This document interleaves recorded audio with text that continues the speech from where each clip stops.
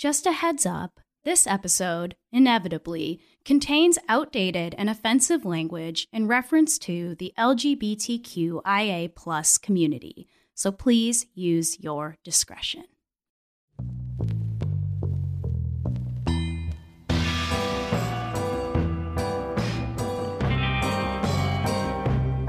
On this season, we'll be covering our vehicles of hysteria, how pop culture and the media shape our psychology and society, and how our national mythologies manipulate the realities we share, and sometimes the realities we don't. I'm your host, Chelsea Weber-Smith, and this is American Hysteria. I think television now is overrun with bad taste and bad manners. The Jenny Jones Show ambushed this defendant.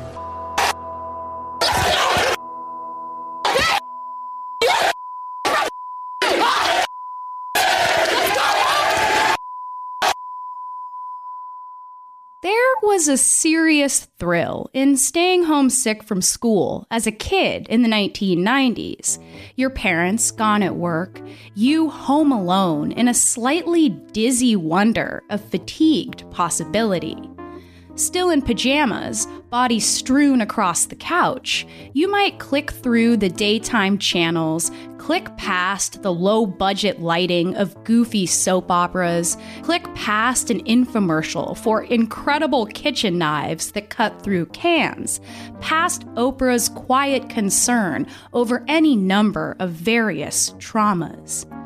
You know where you're going, to the good stuff, to the glorious shock of sex and just a little violence, the divine mystery of bleeped-out curse words. You're headed right to Jerry Springer's special about a mother-daughter dominatrix team, or even an episode where a man marries a horse. Like America at large, kids often seek out the most outrageous thing they can find. But back in the heyday of shock talk shows, what was considered outrageous was somewhat different. There are few pieces of popular culture as problematic as what we call tabloid talk shows or trash talk shows or shock talk. There is unfiltered homophobia and transphobia, race baiting, there are slurs, there are cruel questions, and behind the scenes, the producers are fanning all the incendiary cultural coals in hopes that the whole stage might burst into flames. If you've listened to a lot of our episodes, you might remember how TV talk shows have spread hysteria of all kinds. The satanic panic, repressed memory hypnotherapy, sex panics about the lives of teenagers, and any number of quack medical cures.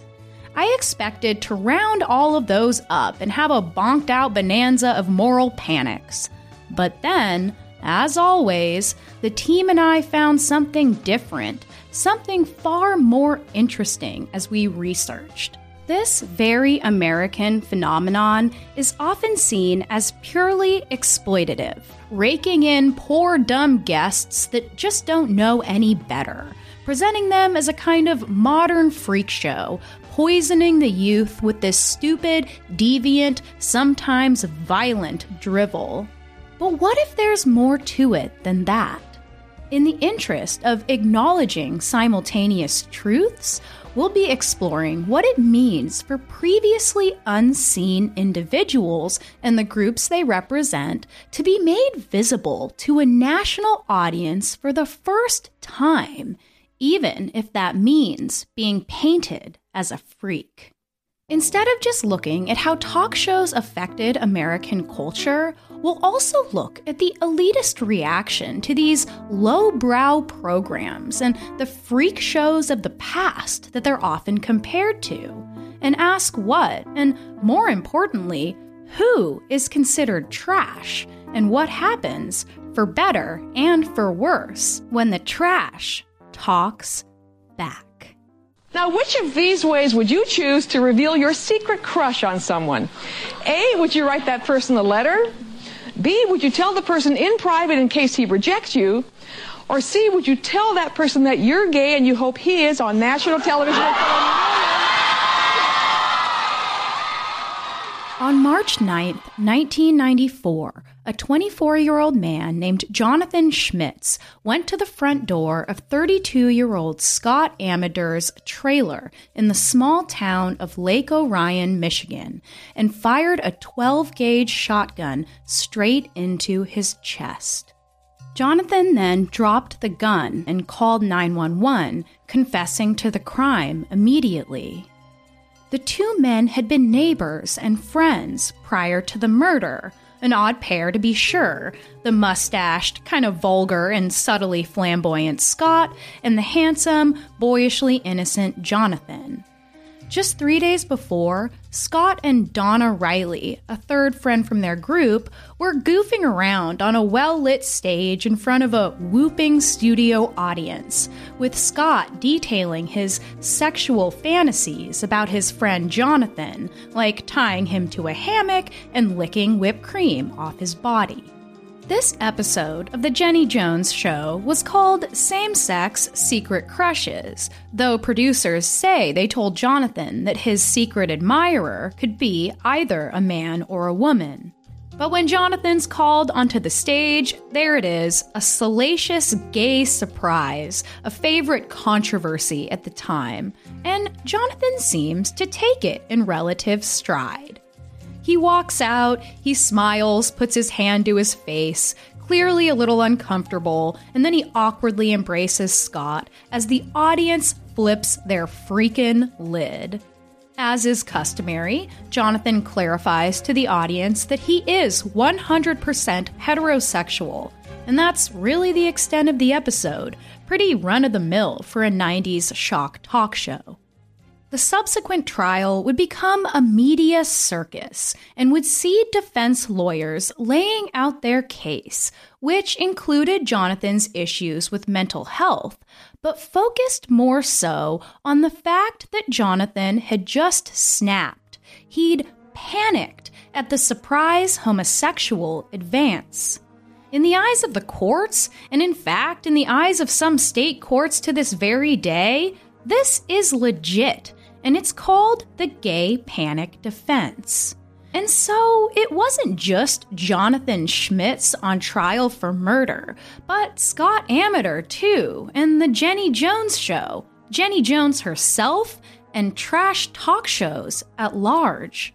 In my view, the Jenny Jones Show ambushed this defendant with humiliation, and in retaliation, this defendant ambushed the victim with a shotgun.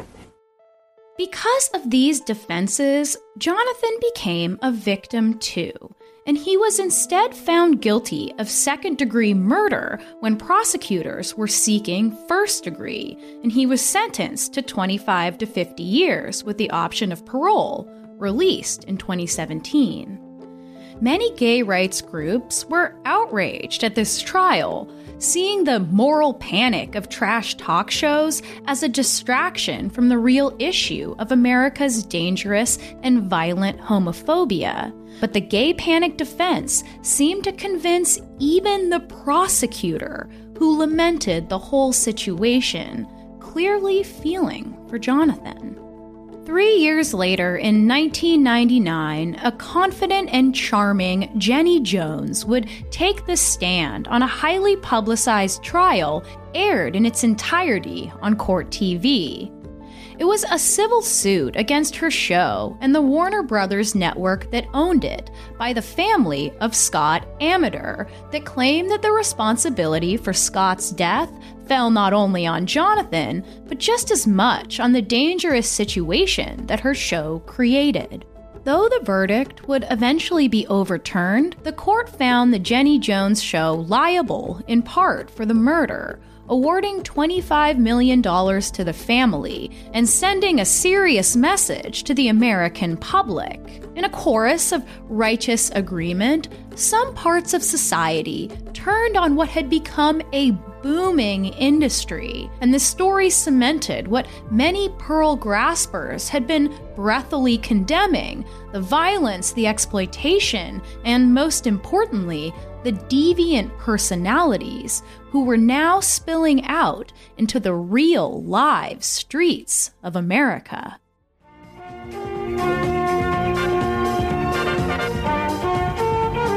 The tradition of the talk show, as we know it today, started with a charming, soft-spoken man named Phil Donahue, whose show would run for 29 years and would lay the foundation for a lineage culminating in the Jerry Springer Show.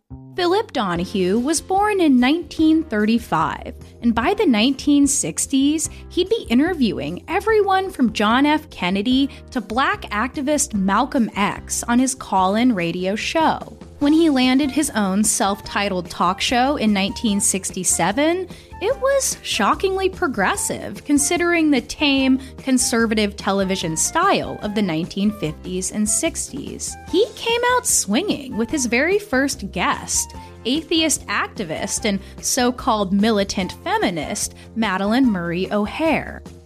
He'd continue to bring the nation radical guests and topics like Gloria Steinem on feminism and Ralph Nader on American consumption and consumer rights. He even played a major role in introducing middle-class white America positively to hip-hop and its culture, a moral panic all its own, when in 1984 he televised the first breakdancers on national television, as well as a performance by the hip-hop group UTFO. Eventually, Phil would go as far as to show a live abortion on TV to demystify the procedure, and he would interview an interracial lesbian couple who were trying to get pregnant.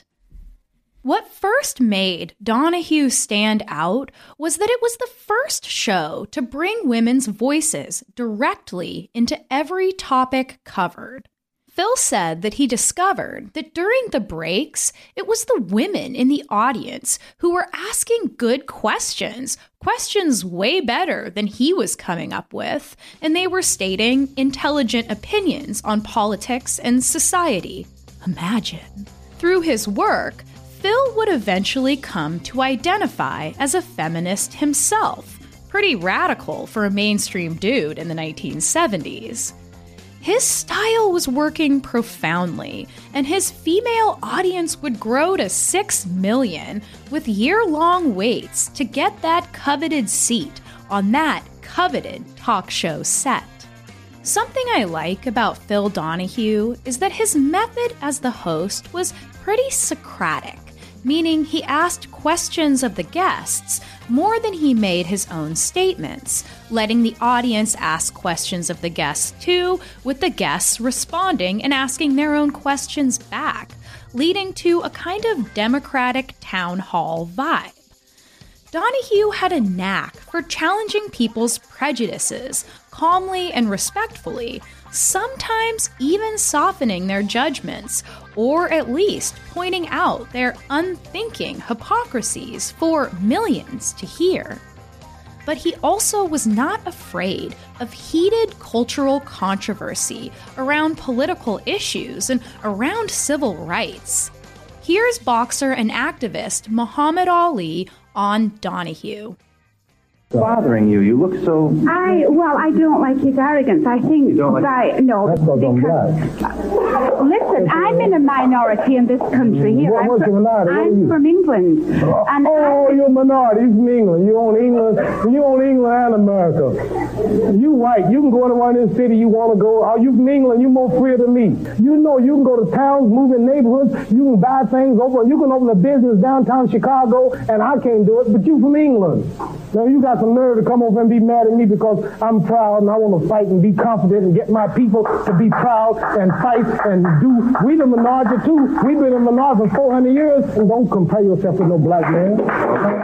There weren't many places where an angry Muhammad Ali could go off no holds barred on a racist white woman on national television, if any at all. In what Phil described as the biggest hysteria surrounding any one single episode, he would interview folks we would now call transgender or gender nonconforming, but who were then known by the very outdated terms crossdressers and transvestites. Don't use these words. Later in the show, in a landmark pop cultural moment, Phil himself would enter stage left, donning a very cute burnt sienna skirt and black stockings with a white shirt and a fashionable scarf tied around his neck, a nice cardigan completing the look. I'm not kidding, it was a great outfit and he looked amazing. But by and large, his audience seemed pretty outraged and even offended, or at the minimum, very turned off by the display, save for one man complimenting his ass, which did look good. After that, it all kind of became a joke, as did the people on stage. But for them, that was nothing new. For many of the watchers, however, it was not funny, and the hysteria came in the form of hundreds of letters and calls to producers, as well as a lot of negative press and amazing ratings. Who do they hurt? Why do we care? They don't hurt anybody, and that's fine if they want to do it. I'm saying that I'd kill my kids if they ever did it. I would never allow it, and I would divorce my husband if he did it. You're disappointed. I'm disappointed that with the country we have today, I think that if God wanted men to be women, he'd have changed it immediately. And I think if a man is a man... But if God wanted us to have clothes, he would have born us that way. Exactly. Right. Huh? But even skirt-wearing Phil Donahue himself had to grow into his more liberal views. He had to question himself, Donahue style. In conversation with Oprah, who said that without his show, hers would have never existed, Phil admitted his own personal hesitations of the past, saying, quote, "I put a gay guy on in 1968, a real, live, homosexual sitting right next to me. I was terrified. As the years went by after that show, I got involved in gay politics, and through my activism, I began to realize what it must be like to be born, to live, and to die in the closet." More after this.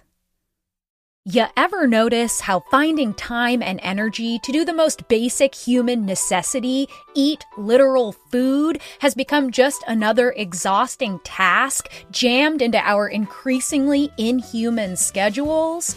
Well, your spring can be a little more stress-free with Factor. Factor will provide you with delicious, never-frozen, ready-to-eat gourmet meals that are chef-crafted, dietitian-approved, and ready to eat in just 2 minutes. Each week, you get to choose from a menu of 35 options to create your perfect breakfast, lunch, or dinner with absolutely no prepping, cooking, or cleaning up.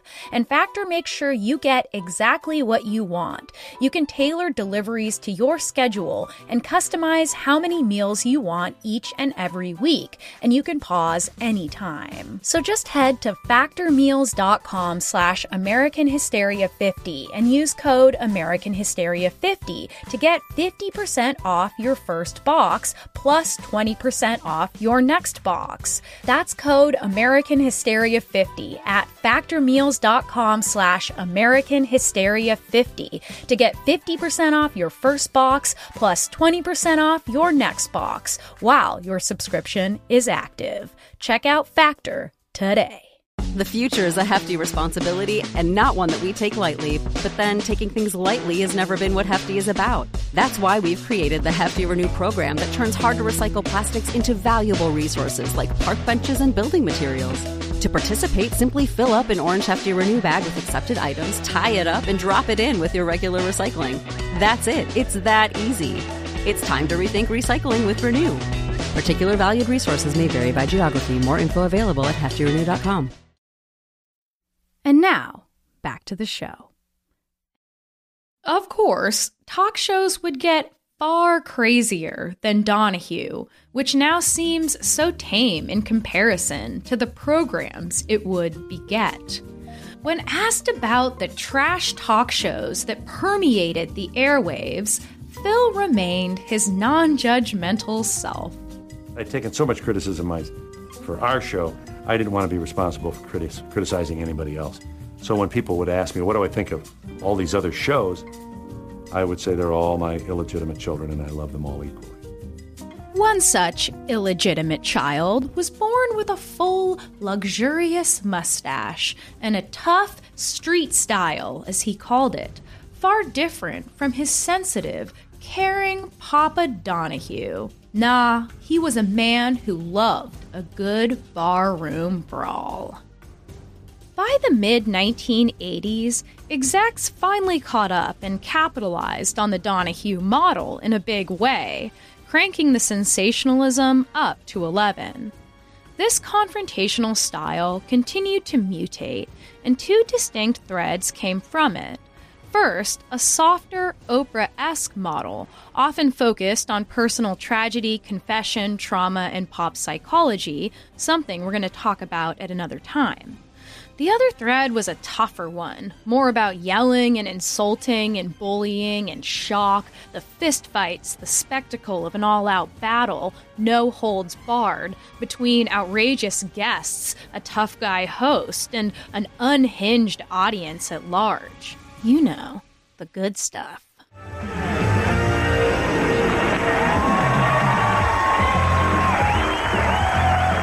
Enter Jewish Puerto Rican lawyer and soon-to-be reporter Geraldo Rivera, a man originally focused on working with organizations in New York City, like Community Action for Legal Services and the National Lawyers Guild, even working as an attorney for the Latino gang-turned-activist group, the Young Lords, who you may remember as part of Black Panther Fred Hampton's Rainbow Coalition.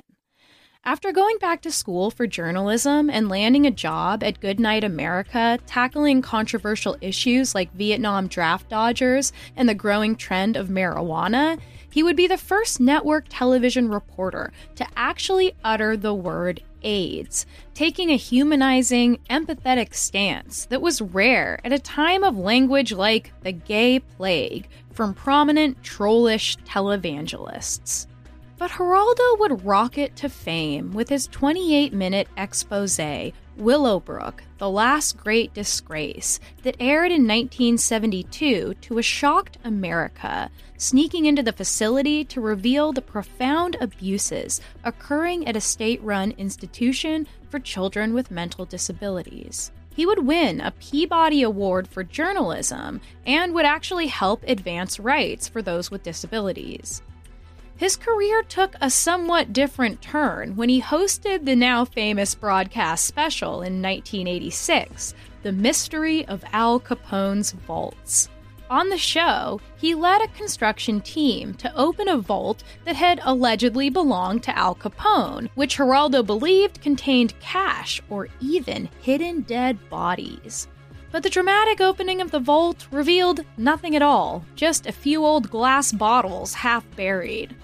Nonetheless, 30 million people watched the special and loved it, and they wanted more of this masculine, mustachioed showman. Coming hot out the gate, his new talk show came to conquer the rest, and Geraldo popped out a slew of shock.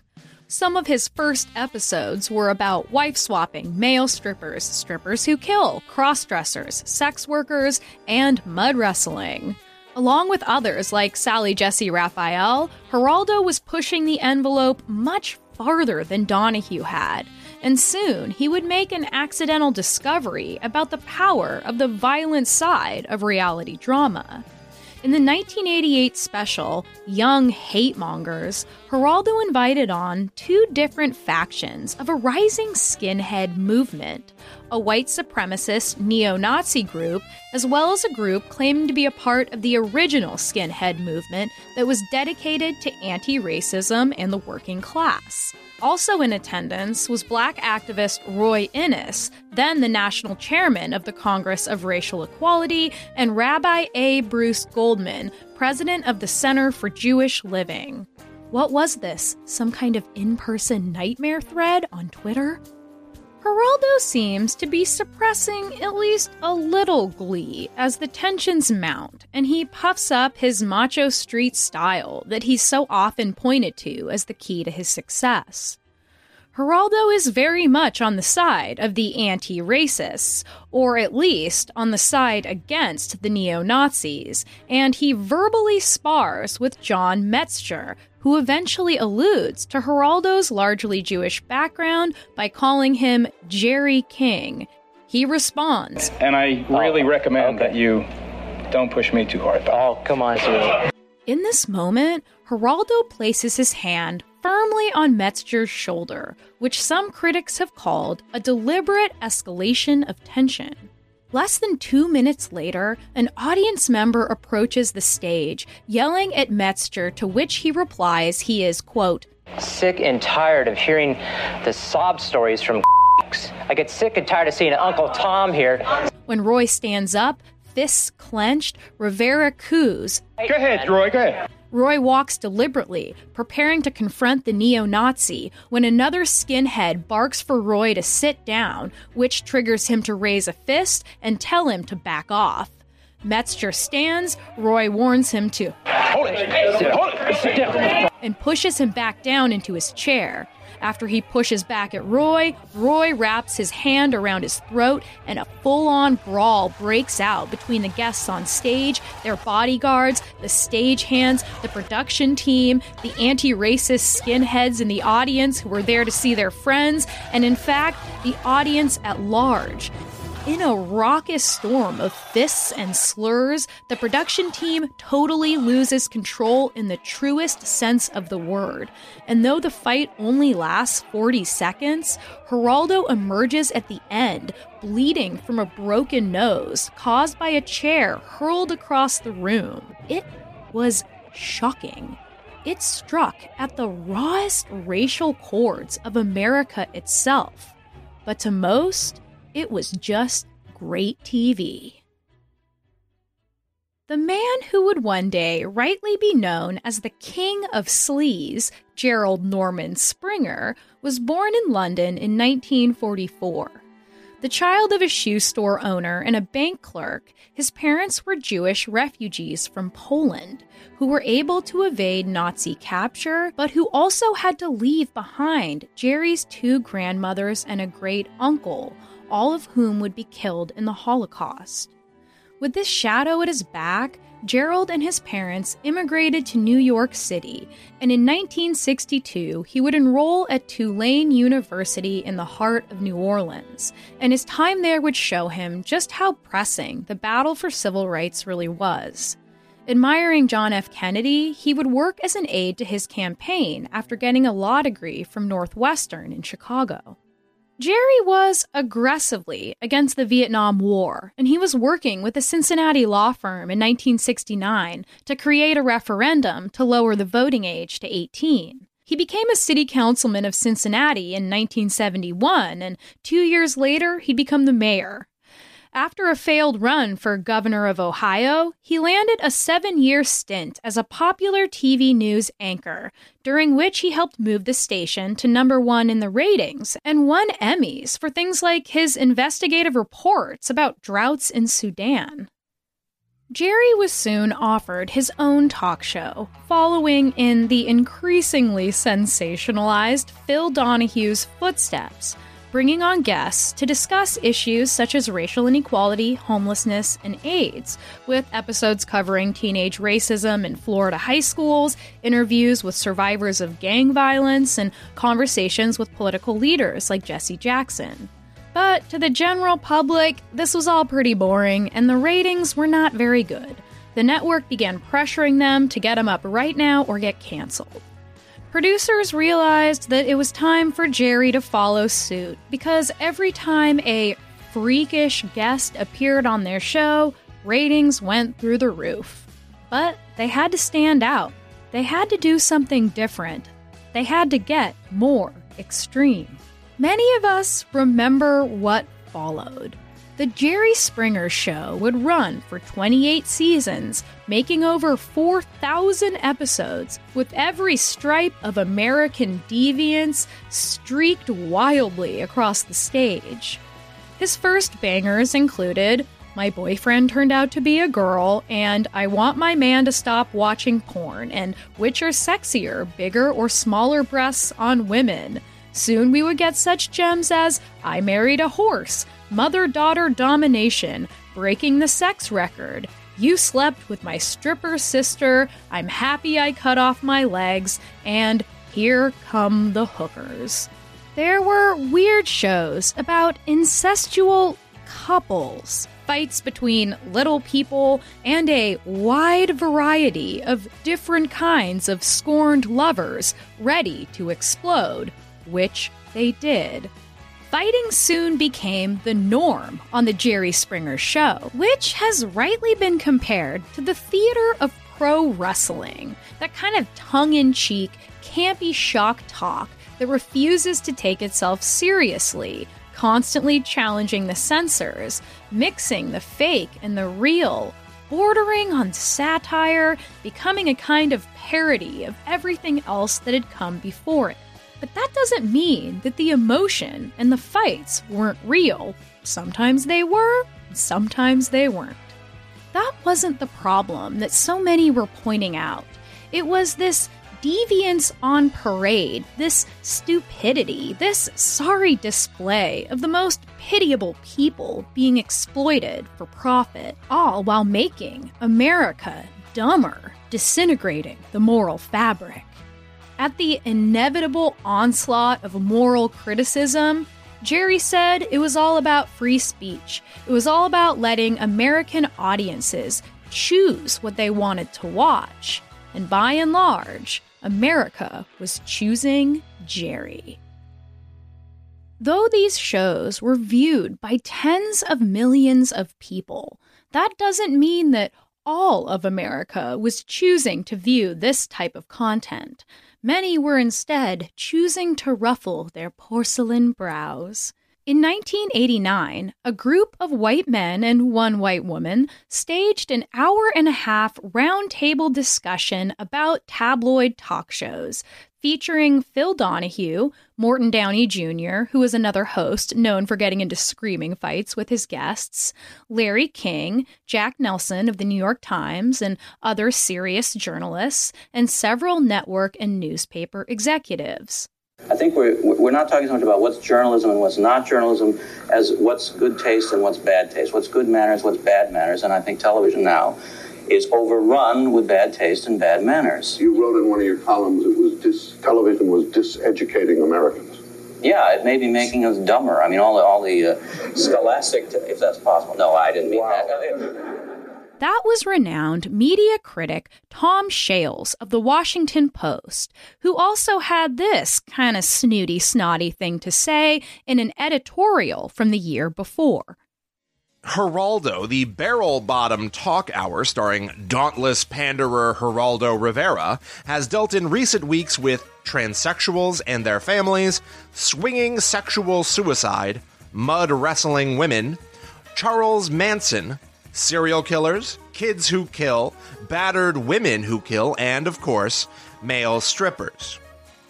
So, transgender people who have families were the first on the list of these American perversions, coming before serial killers, before Charles Manson. Shales, who would win the Pulitzer Prize for his cultural criticism that very year, followed up with this lovely, condescending statement.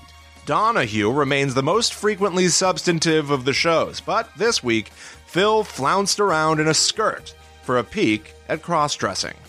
Around the same time, Democratic Senator Joseph Lieberman and conservative activist, Secretary of Education under Reagan and enormous war on drugs fanboy William Bennett began working on what they called the Revolt of the Revolted, as they so charmingly put it. Interestingly, both men had found recent success in their pact together, pushing Time Warner to drop all gangsta rap artists from their label. These hosts, like Donahue, Geraldo, and Jerry Springer, who each have their own pretty impressive history in progressive politics, often pointed out this elitism, this pearl-clutching of intellectuals, the judgments they placed that seemed based in class, that seemed based in the same prejudices that permeated America. They were just doing it with good manners and with good taste. When you look at it this way, the audiences of these talk shows skew toward working-class black and white audiences, with Jerry Springer holding the #1 spot for years.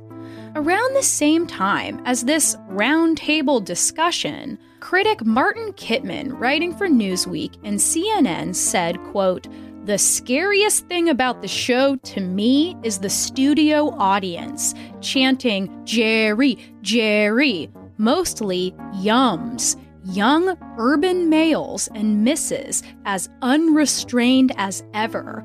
This human zoo is a lot funnier than most new network sitcoms." It's telling to me that he would use language this specific in reference to freak shows, with human zoos usually displaying black people and other people of color as animals, as monsters, as only half human, and as profoundly unintelligent, as we cover in detail in our episode called Monsters. The freak shows that existed from the mid-1800s up through the mid-1900s are often compared to trash talk shows, and like talk shows, they were a deeply complicated and nuanced place. They could promote profoundly racist and white supremacist views through their human zoos, and of course, they also invited the masses to gawk at abnormal individuals at a hefty profit for the showman. But at the same time, it was also a venue for the previously unseen, like those with physical disabilities as well as gender nonconformists. The Bearded Lady is the most famous example, and hermaphrodites, in this case simply those who the audience couldn't classify as explicitly a man or a woman, were some of the most popular acts, and they were met with wonder. One such freak, going by Albert Alberta, either had a medical condition or was just an early genderqueer who knew how to woo an audience, which is a specialty of ours. Albert Alberta, who used male pronouns, would work out one side of his body only, with the other half shaved, either with a real breast growing from that medical condition, or, in other reports, a fake one filled with birdseed. Either way, the crowd freaking loved it. More after this. And now, back to the show. When we look back at freak shows, the most common refrain is, "How sad. Look at these poor people being exploited by a showman so he can get rich off their pitiable abnormalities." But freaks were also known to pickpocket the audience, give incorrect change, and gouge them to hell for cheap souvenirs. Often, they had a good deal of control over their acts and made pretty decent money, and a handful even became rich, which was a really big deal when there weren't a lot of career opportunities for folks like this. Despite the obvious truth that vulnerable people were being exploited for profit, many of them had a lot more agency than we like to remember, and maybe they don't need so much of our pity, but maybe they need our respect. So, similar to their reaction to shock talk shows, the highbrow community of the 1920s hated freak shows, even calling them lowbrow trash specifically, something for uncouth poor people to do. But the term highbrow actually comes from phrenology, which is something we cover in detail in our episode on quackery. At the the time, doctors actually believed that the shape of the skull determined everything about a person's personality, health, and the value of their genetic stock. The higher the brow, which they conveniently claimed was a natural feature of wealthy white people, the smarter and more worthy the person was considered. Low brow, then, of course, meant the opposite, and usually referred specifically to people of color, poor white people, people with disabilities, and gender nonconforming individuals. Phrenology helped fuel the popular eugenics movement of the time, with upper-class Americans quite charmed by the idea of creating a perfect race of smart, affluent white Americans. No trash allowed. The freaks of America wouldn't be closeted anymore, nor would they be put on vulgar display. Instead, they'd be used for medical experiments or tossed into asylums for their own good, for the good of medicine and science, or even bred out of the culture entirely. Now, whether we like it or not, minority voices are often heard first through exploitation, through lowbrow entertainment, through the lucrative nature of sensationalism that those considered deviant have always been able to provide.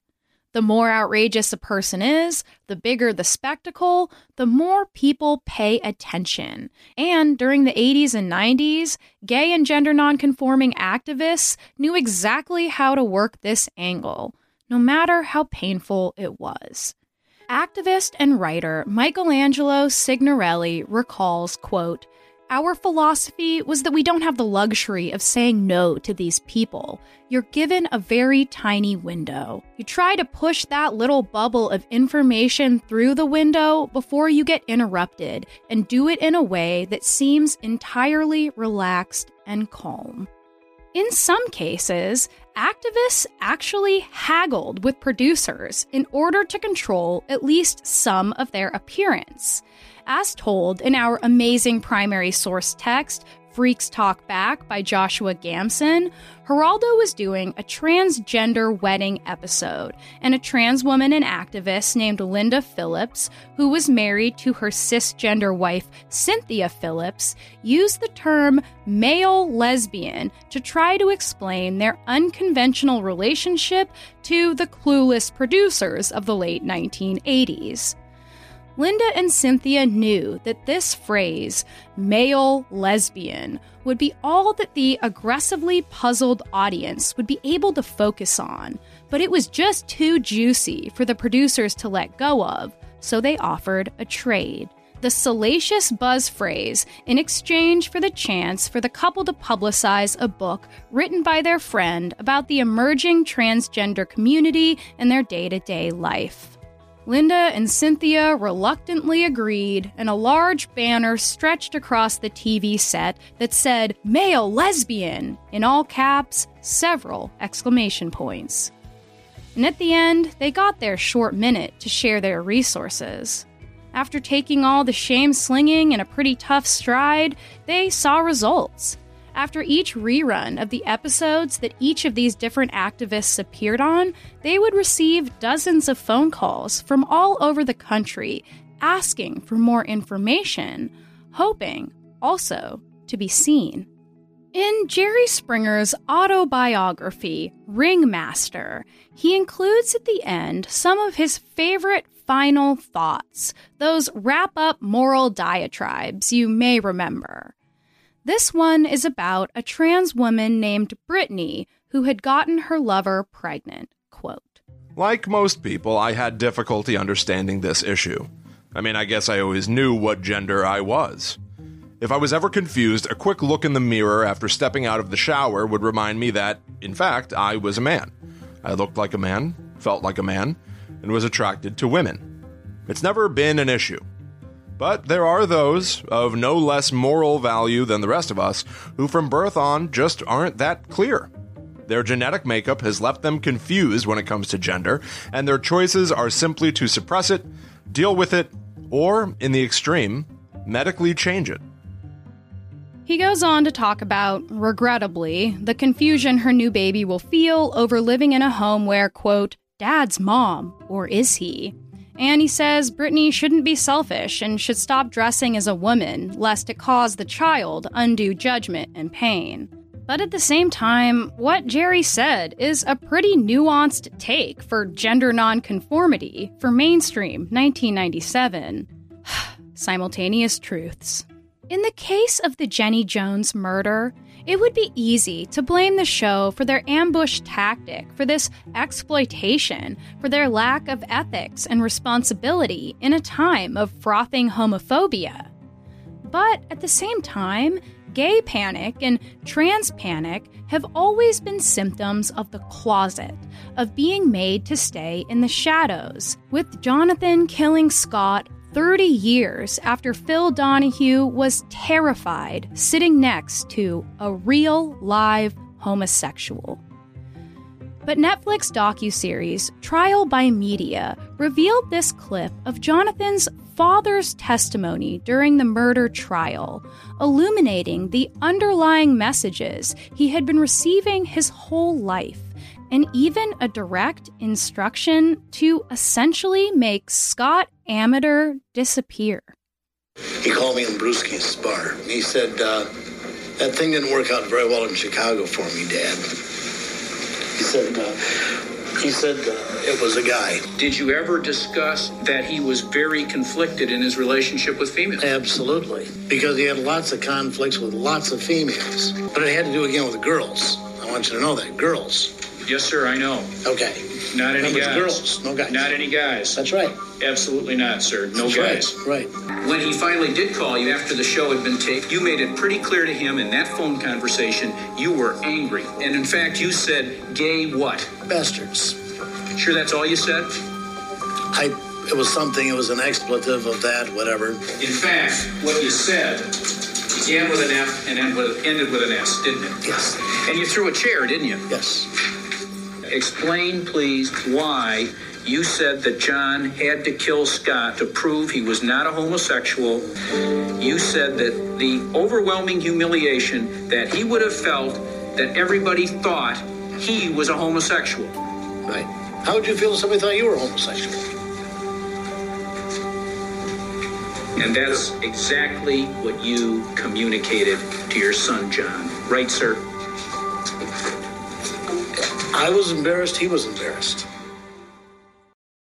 So it seems like this gay panic didn't come from that cheesy episode about secret gay crushes, but more from a legacy of American homophobia, the terror of the hidden homosexual, the hidden transgender person, and of course, the terror of people thinking that you could be one of the freaks. Now, although talk show history includes plenty of cruel jeering, the reinforcing of dangerous stereotypes, and any number of dehumanizing jokes, there were also moments like this, no matter how ridiculous, how campy, how probably fake, that did carry a different tone. This one starring one of the most freaking gorgeous, amazing genderqueer people I have ever seen on TV to this day. So what's going on? It's my best friend in the whole world. Oh. It's my best friend. Oh, so you know. Absolutely, without a doubt. Yeah. Only person who's ever respected me the way I respect myself, or want to. If you don't mind, I'd like to use this opportunity to say something to him. Sure, go ahead, please. Baby, I don't want nobody else but you. So Jerry Springer, he let me come on national TV to tell you all you mean to me.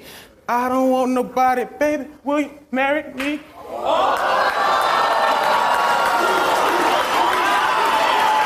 Can't believe you did this for me. Yes, of course.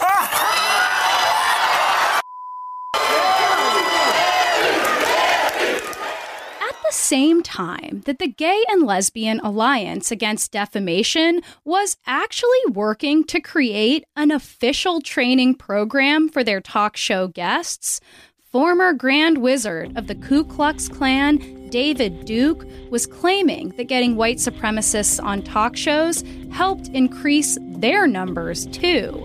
And some of the publications of these groups actually explained how to best use this mainstream platform to spread their message. It also worked, and they apparently received dozens of letters after each of their episodes reran, asking for more information. On one appearance on the Sally Jessy Raphael show, a self-described doctor and white-collar racist came out dressed well and sat there speaking calmly, telling millions of Americans that, quote, it's time that the white race thinks about themselves. He also said that he never turns down a talk show invitation. Here's another final thought from Jerry Springer on an episode featuring guests from the Ku Klux Klan called Klanfrontation, after he explains to the audience his own familial relationships to the horrors of the Holocaust. Admittedly, these people are crazy.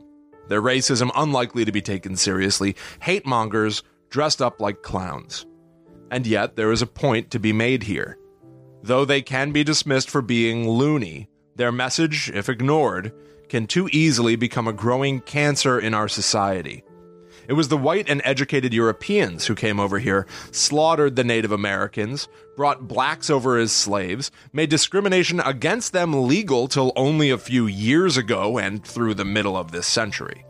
Surely, most of us dress better, speak in politer tones, and appear far more cultured. But remember, some of the most horrific things ever done to humans were done by the politest, best-dressed, most well-spoken people from the very best homes and neighborhoods.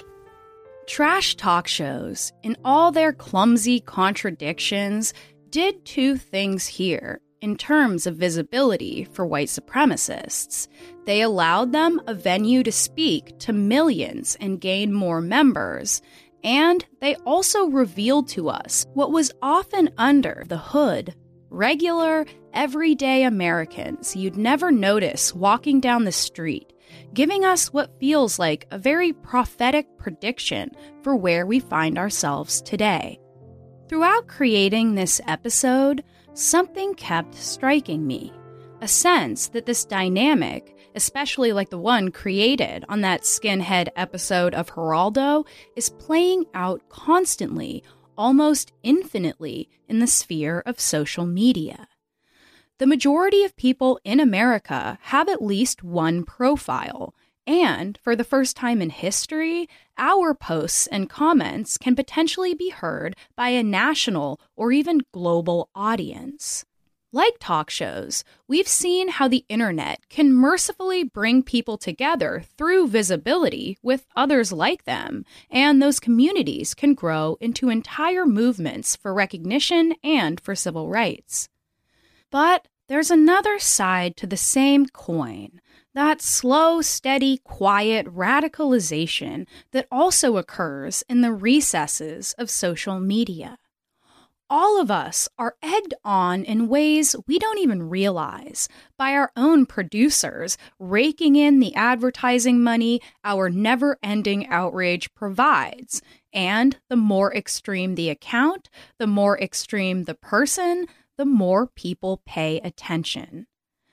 Beside the most extreme examples of talk shows, these men allegedly marrying horses and these alleged mother-daughter dominatrix teams, there are true small windows for individual people from unheard groups to speak for themselves for the first time in ways that matter tremendously on a national stage. Small windows of words that can change the course of our society in dramatically different ways.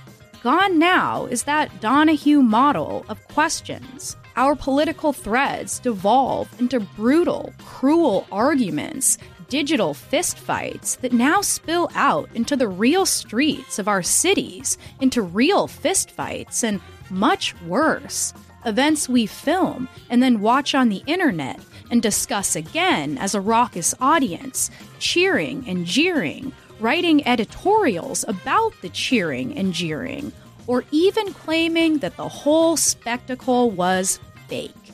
This explosive trash talk show stars millions of us now, and all of us are simultaneously exploited and empowered, caught in the catastrophic cloud of a massive cartoon catfight. All our freaks slowly revealed, for better and for worse, as we sensationalize ourselves out of the shadows and into the bright lights of this crumbling American stage. But now, as we've seen, the production team has lost control.